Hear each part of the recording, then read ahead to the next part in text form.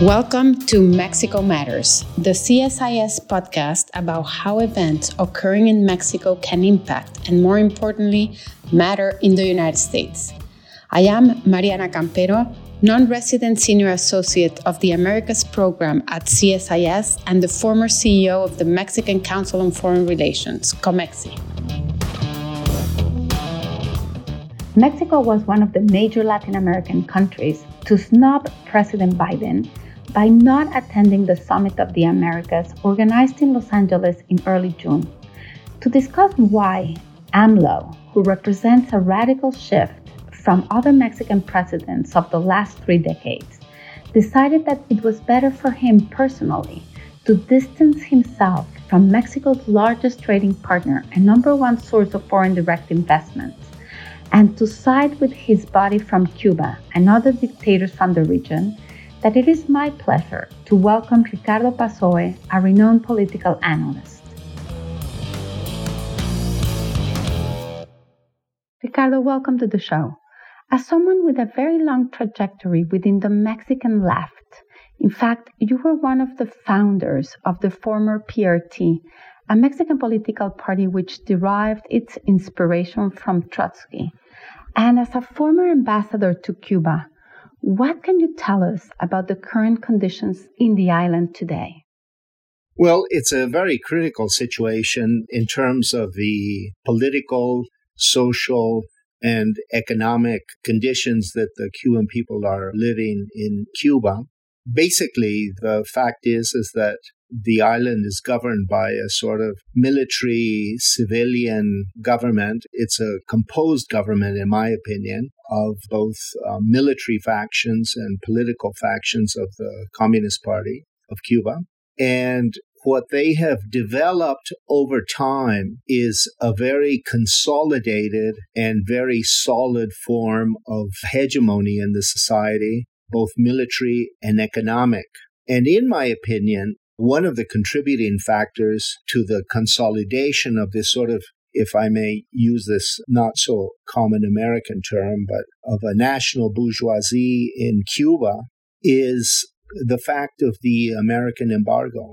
Because what it's permitted over time, over 60 years, what it's permitted the astute Cuban leadership to develop is a very tight control over all the different aspects of the Cuban economy, so that, in fact, the embargo is not destroying the system of control. It is destroying the standard of living of Cubans, but it's not destroying the hegemony of the political system in the island. So I've always maintained the idea that the embargo is actually, at this point at least, something that is used very skillfully by the Cuban leadership to maintain and reproduce its control over the society and over the economy.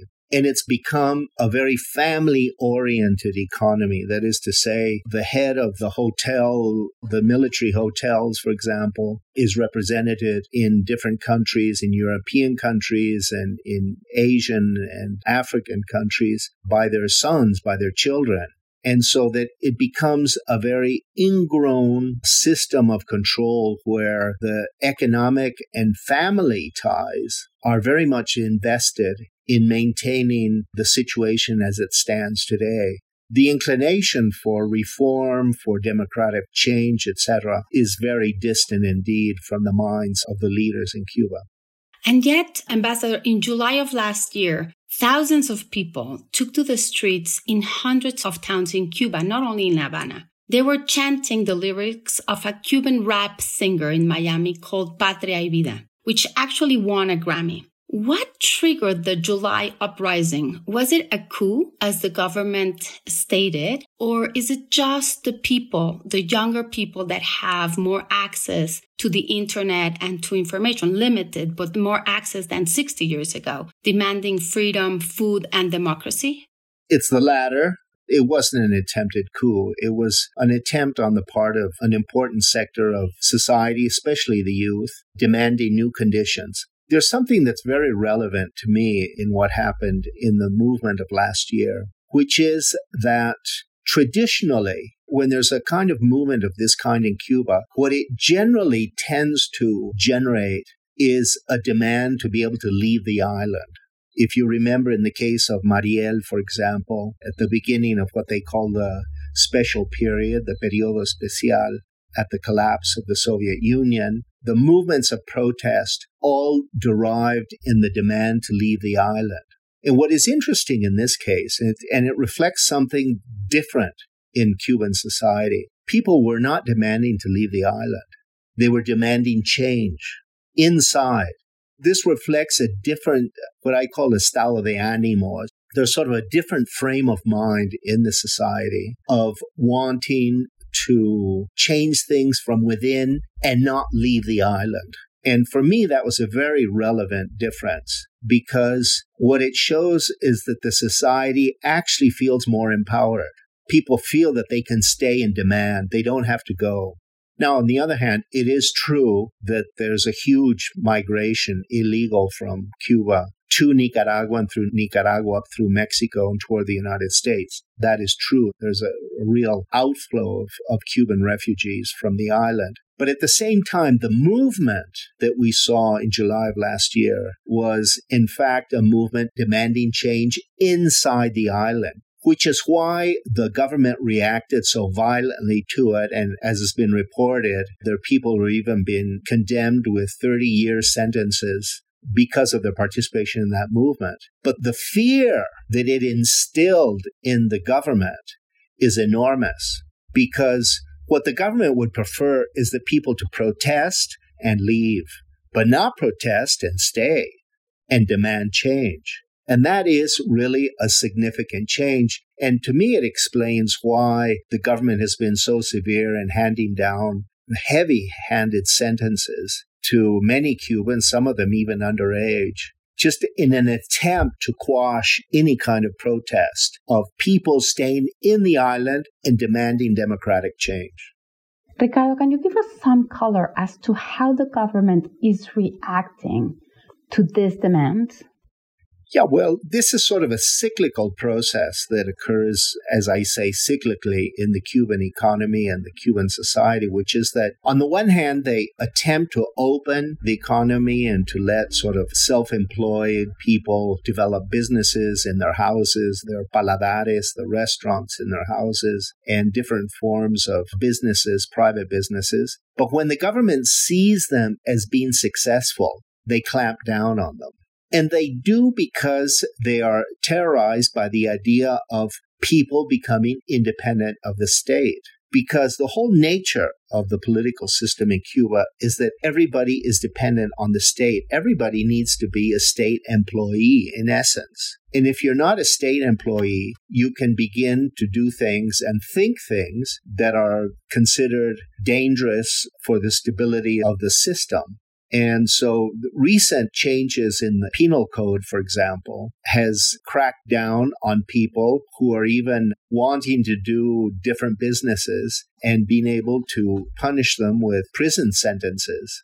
This whole development of the usage of the judicial system to crack down on anybody who expresses differences or wants to do things in a different way, what it really reflects is just a huge fear of the system. And I kind of agree with Yoani Sanchez, a blogger who lives in Havana, when she says that what it reflects is that the system is desperately trying to stop a movement that is unstoppable and that is inevitable, which is democratic change in Cuba. I like to think that is the case, but I don't know if it's going to happen soon or in the next millennium. So, the coin is in the air, I would say.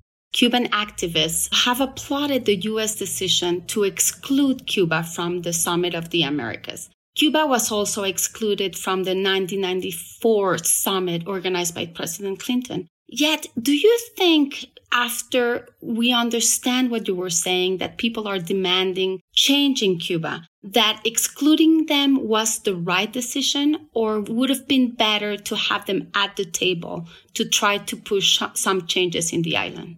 That's an interesting question. At this point, I would say this. You know, Obama invited the Cubans to the meeting in Panama, as you know, the last meeting. and he had a conversation with Raul Castro. And the reason was that Obama and Raul Castro had actually achieved quite a good agreement that was favorable in terms of opening up the economy in Cuba, not the political system immediately. It kind of favored Cuba in the sense of letting them continue sliding with their political system as it was, temporarily at least, banking on the idea that with economic change, there will be political change.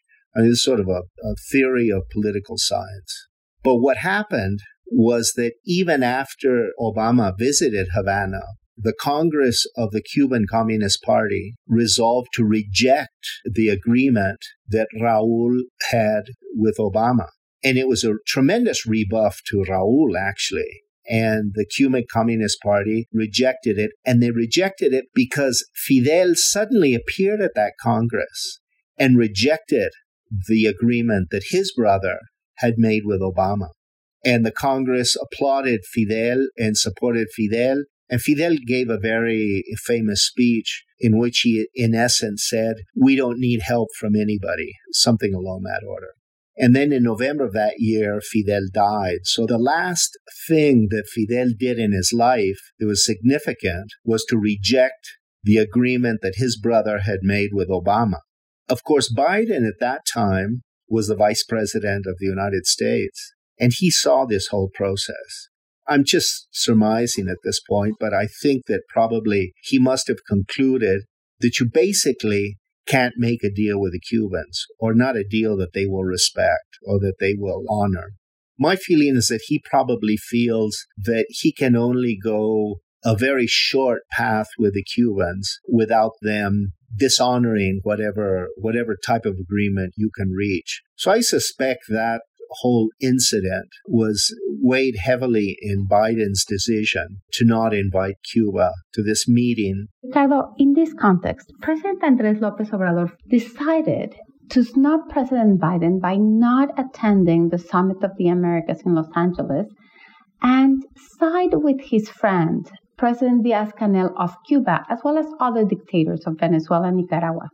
Can you tell us a little bit about what is the relationship between AMLO and Díaz-Canel, and how do they both see Russia and the United States?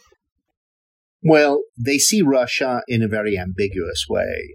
I think Andrés Manuel believes that, say, the axis Russia-China is sort of the evolving and future source of power economically, politically, and perhaps militarily in the world, and that the United States is basically a declining power. He said so much in Belize on his recent trip through Central America, and he spoke very specifically of the United States as a declining economic power, sort of inevitably diminishing in influence and power in the world, both militarily and economically. So he has this idea. It's not a highly evolved idea because he doesn't elaborate much more, but in terms of, say, that Russia-China axis, it's very clear that he thinks that that is the future of power in the world. And in a sense, he feels kind of spiritually aligned, especially with Russia. And this is kind of an old nostalgia of the old communist or Marxist left in Latin America, of feeling a certain identity with the Soviet Union and then thinking that Putin is kind of the reincarnation of that ex-Soviet Union, even though Putin is more like a capitalist fascist state, but no matter. The fact is that there is that kind of historic and nostalgic identity. And the same nostalgia plays in the relationship of Andrés Manuel with Cuba and hence Díaz-Canel, the president of Cuba. It's kind of an adolescent nostalgia, if I may say so, kind of left over from the idea that Cuba is a great socialist utopian society that offers excellent health and education for its people, and that this is what the future of Latin America should be, not repairing on the fact that the education and health systems in Cuba were all excellent, and it's true for a long time, but because it was financed by the Soviet Union, which spent $11 million a day supporting the Cuban economy, Fortunately for the Soviets, Cuba is a small country and a small economy, so that $11 million a day was a very substantial source of help, in addition to all of its financing of its military expeditions abroad, especially in Africa, in Angola, and so forth. So the health system in Cuba was financed by the Soviet Union. And when the Soviet Union disappeared, the health system equally disappeared, and so did the educational system. So that while there's still remnants of that left in Cuba, the fact of the matter is that it is not a model to be followed. Ricardo, is there anything that concerns you about the closeness of the relationship between President López Obrador and Díaz Canel? There is one point that really concerns me very greatly about the relationship between Mexico and Cuba, which is that in his recent trip, he traveled to Cuba with the top generals of the Mexican military, the head of the Navy and the head of the armed forces. And this concerned me greatly because Andrés Manuel seems to be developing a kind of poor imitation of the Cuban model of leadership, which is sharing the leadership in equal terms between civilians and the military, which is something that had not happened in Mexico for many, many decades. And this is the Cuban model of governance, which is sharing power between civilians and the military, making all of them complicit in business ventures, which is why the military in Cuba are so involved in business ventures, not only in Cuba, but around the world, as are other civilians in the Cuban hierarchy. So is that the reason why we have seen AMLO breaking with a long-held tradition in Mexico that separated the military from participating in areas that were considered for civilians, such as the construction of major infrastructure projects? Today, they're actually participating in most of his signature projects, like the Maya train, the construction of the airport, but they're also building bank branches. They're participating in the management of ports, among many other areas. Exactly. That's exactly what it is. And he took the top generals with him to Cuba so that they would see the validity of what he's doing. In other words, I think that he is actually reproducing or attempting to reproduce the status quo in the society. And of course, in Cuba, the status quo depends on being a dictatorship, not a democracy. So the question that we have to pose for ourselves here in Mexico is that the political option that López Obrador would like to pose for Mexico, a sort of a military, civilian dictatorship with a facade of democracy as the new model of governments that he sees as the way he would like things to evolve in Mexico. The United States has recently, through many agencies, expressed the concern about Mexico becoming more governed by the narcos. The fact that the Mexican military, will have so much temptations, it certainly puts them at risk of enormous corruption as well. How do you think the United States would react to Mexico having this military model? Well, the problem here in Mexico, and it's reproduced in Cuba as well, but on a much smaller scale, is that the whole model is based on corruption, on complicity and corruption. And of course, when you talk about corruption in Mexico, you're also talking about the narco, no? So in actual fact, my feeling in terms of the political science of what Andrés Manuel López Obrador seems to be wanting to develop in Mexico is actually a triangular system of governance between military, civilians, and the narco. And hence, this kind of complicit behavior with the activities of the narco. And in fact, even it would seem promoting the narco to participate in politics, in electoral politics. And this is part of a whole model of governance, which I think he has in mind, and which I insist is based centrally on corruption and complicity. This must concern us to the utmost. The main thing I see that is sort of the roadblock in this whole process is that López Obrador theoretically leaves power in 2 years. We should have clean elections, and we should be able to begin to rebalance the political system and, in a sense, return to the sort of Republican model of governance that is stated and sustained in our Constitution. It appears like the U.S. government is turning a blind eye to a series of abuses that AMLO is infringing upon Mexico, but also upon the Mexico-U.S. relationship. It seems like there's a sort of pact in which, as long as AMLO continues to help the U.S. in curbing the migration flows, that he will be allowed to breach other commitments, for example, USMCA or our environmental commitments, even U.S. investments in the country. Ricardo, why isn't the U.S. government using the leverage it has over Mexico to push back? I think Washington is being very cagey, let me put it that way, with López Obrador. It seems to me that they are attempting to sort of box him in to a certain circumstance where he has wiggle room, but he can't move too far, if I could describe it in that way, it seems to me. For example, let me use this example of his refusal to attend the Summit of the Americas. What appeared to be a sort of brilliant, masterful call on Latin America to unite around, to rally around López Obrador's call to not attend the summit, and which in the beginning seemed to have a tremendous drag in Latin America, has ended up basically being diffused. And I think it was basically diffused by a strategy of sort of not confronting, but sort of going around him and doing diplomacy in Latin America, in the Caribbean, negotiating, pressuring, whatever you will, with different countries so that they will assist or so they will attend the conference. So that basically the people who have not gone to the meeting for this reason are the president of Bolivia, the president of Honduras, and López Obrador. There are other presidents who haven't gone for other reasons, and maybe one or two in the Caribbean.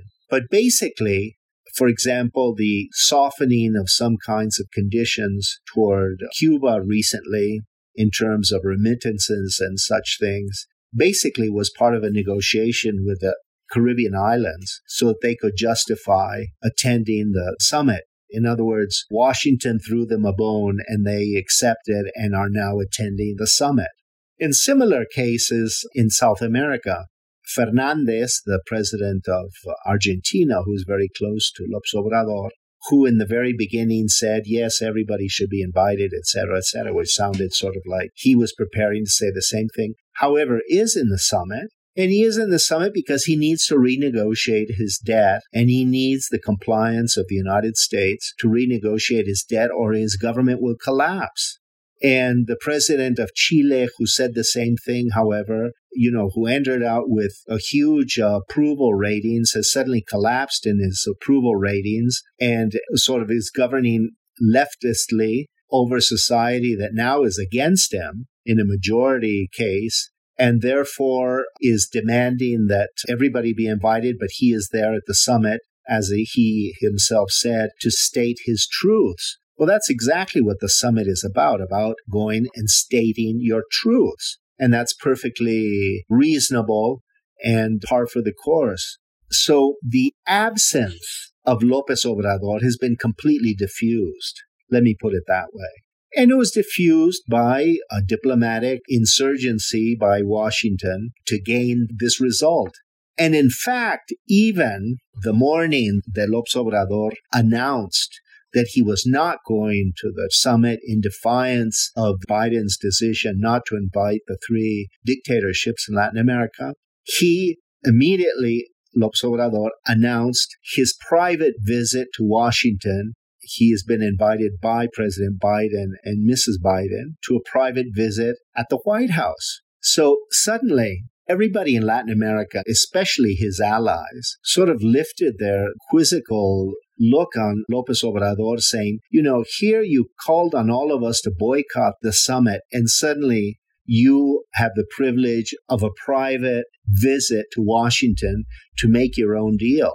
And so actually, what is happening with López Obrador is that he has ended up being questioned by both his allies and his contraries, because people feel that in actual fact, he is simply fishing around for his own benefit and is really not guided by an ideological agenda, but by a very private, in fact, agenda of governance. Ambassador, what you are describing is really sort of that it took a lot of hand twisting for the United States to get, many Latin American countries to participate in this meeting. What do you interpret that? Is it the fact that back in 1994, when these summits were started, the United States had a vision of a more prosperous future, and they even committed to creating this free trade area of the Americas? Fast forward to today, and it seems that the U.S. is no longer offering the same candy. Has this impacted how countries perceive the benefits of being associated with the United States in the region versus associating with other countries, as you mentioned, China?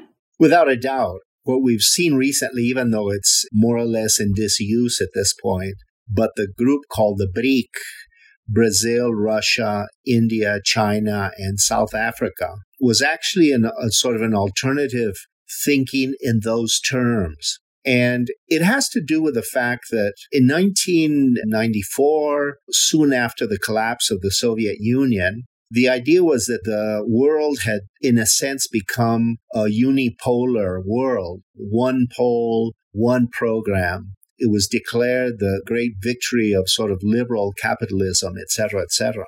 And yet, over time, of course, there is a historic disclaimer to this, and the fact is that now the world is much more multipolar. The dispute between hegemonies between, say, United States and China, or the U.S. and the European Union with a bloc of China and Russia, and even the sort of dispute over with whom walks India. And so the whole idea that the world has become a multipolar world also has its impacts in Latin America. The fact is, for example, at this point, China invests more in South America than does the United States. Of course, then, who wields more power there? China does, obviously.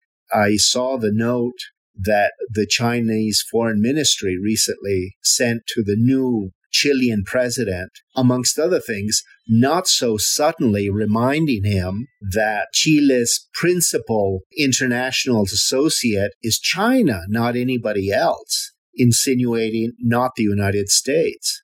The world has changed, and the United States is going to have to adapt to this reality. It's not the hegemon that it was before. Simply, that is not the case.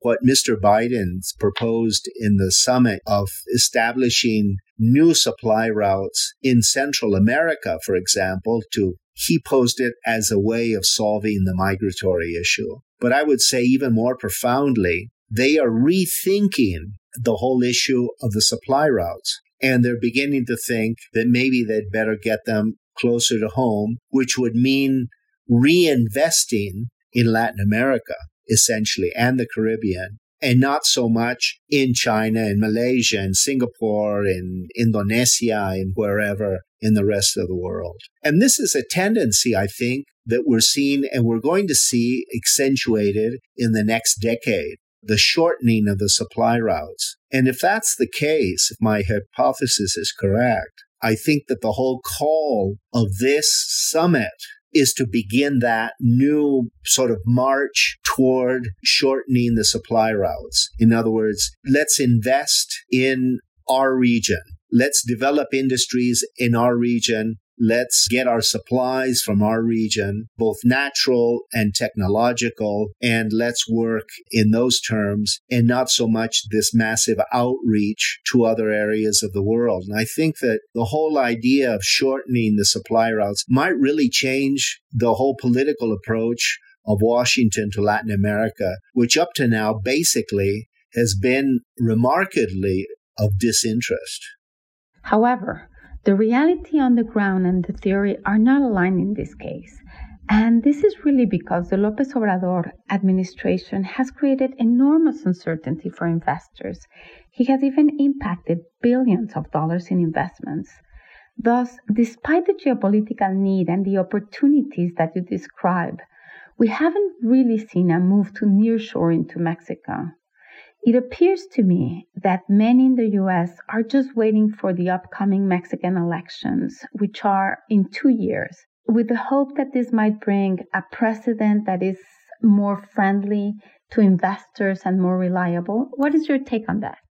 Yeah, I think that's what the thinking is in Washington, that we have to hold out, have to comply sort of with this whining adolescent that we have in Mexico, and that at the end of the game, he will in 2 years have to leave, and we will rebuild the ties of confidence and the rule of law, and that we will be able to reinvest in the new kinds of industries that we need in Mexico, not only the maquiladoras, but also even more sophisticated industry, and do this relocation of different sectors of the economy toward the South, even Central America. And I think the United States has to work on a policy toward that, which I don't think it has done. I think that it's just sort of assumed things about Latin America, and it's kind of brutally awakening to the fact that it's not all true, and that Latin America has a lot of complaints about the U.S. Amongst other things, in the case of Mexico, the fact that the demand for drugs in the United States has just created a huge business in Mexico, which the cartels are thrilled to supply. And at the same time, the Mexican cartels have become probably one of the biggest business associates of the gun industry in the United States. So we've created this sort of perverse cycle, drugs, money, guns, they come and go to and fro. And the fact of the matter is that they're really sickening, as it were, the relationship between Mexico and the United States. So it's something that we have to deal with, and we have to deal with it together. No doubt, the U.S. needs a new plan for the region. But it is also very important that we as Latin Americans, or at least as Mexicans, that we need to understand that unless we do our part to strengthen the rule of law and to create the conditions to attract investments, that our biggest cost will be a huge cost of opportunity, as many of the supply chains will find a home elsewhere. Unfortunately, we have come to the end of this episode. Ricardo, I would like to thank you for this very interesting conversation. My name is Mariana Campero. Thank you very much for listening. If you enjoyed this podcast, check out our larger suite of CSIS podcasts. From Into Africa, The Asia Chessboard, China Power, AIDS 2020, The Trade Guys, Smart Women, Smart Power, and more. You can listen to them all on major streaming platforms like iTunes and Spotify. Visit csis.org/podcasts to see our full catalog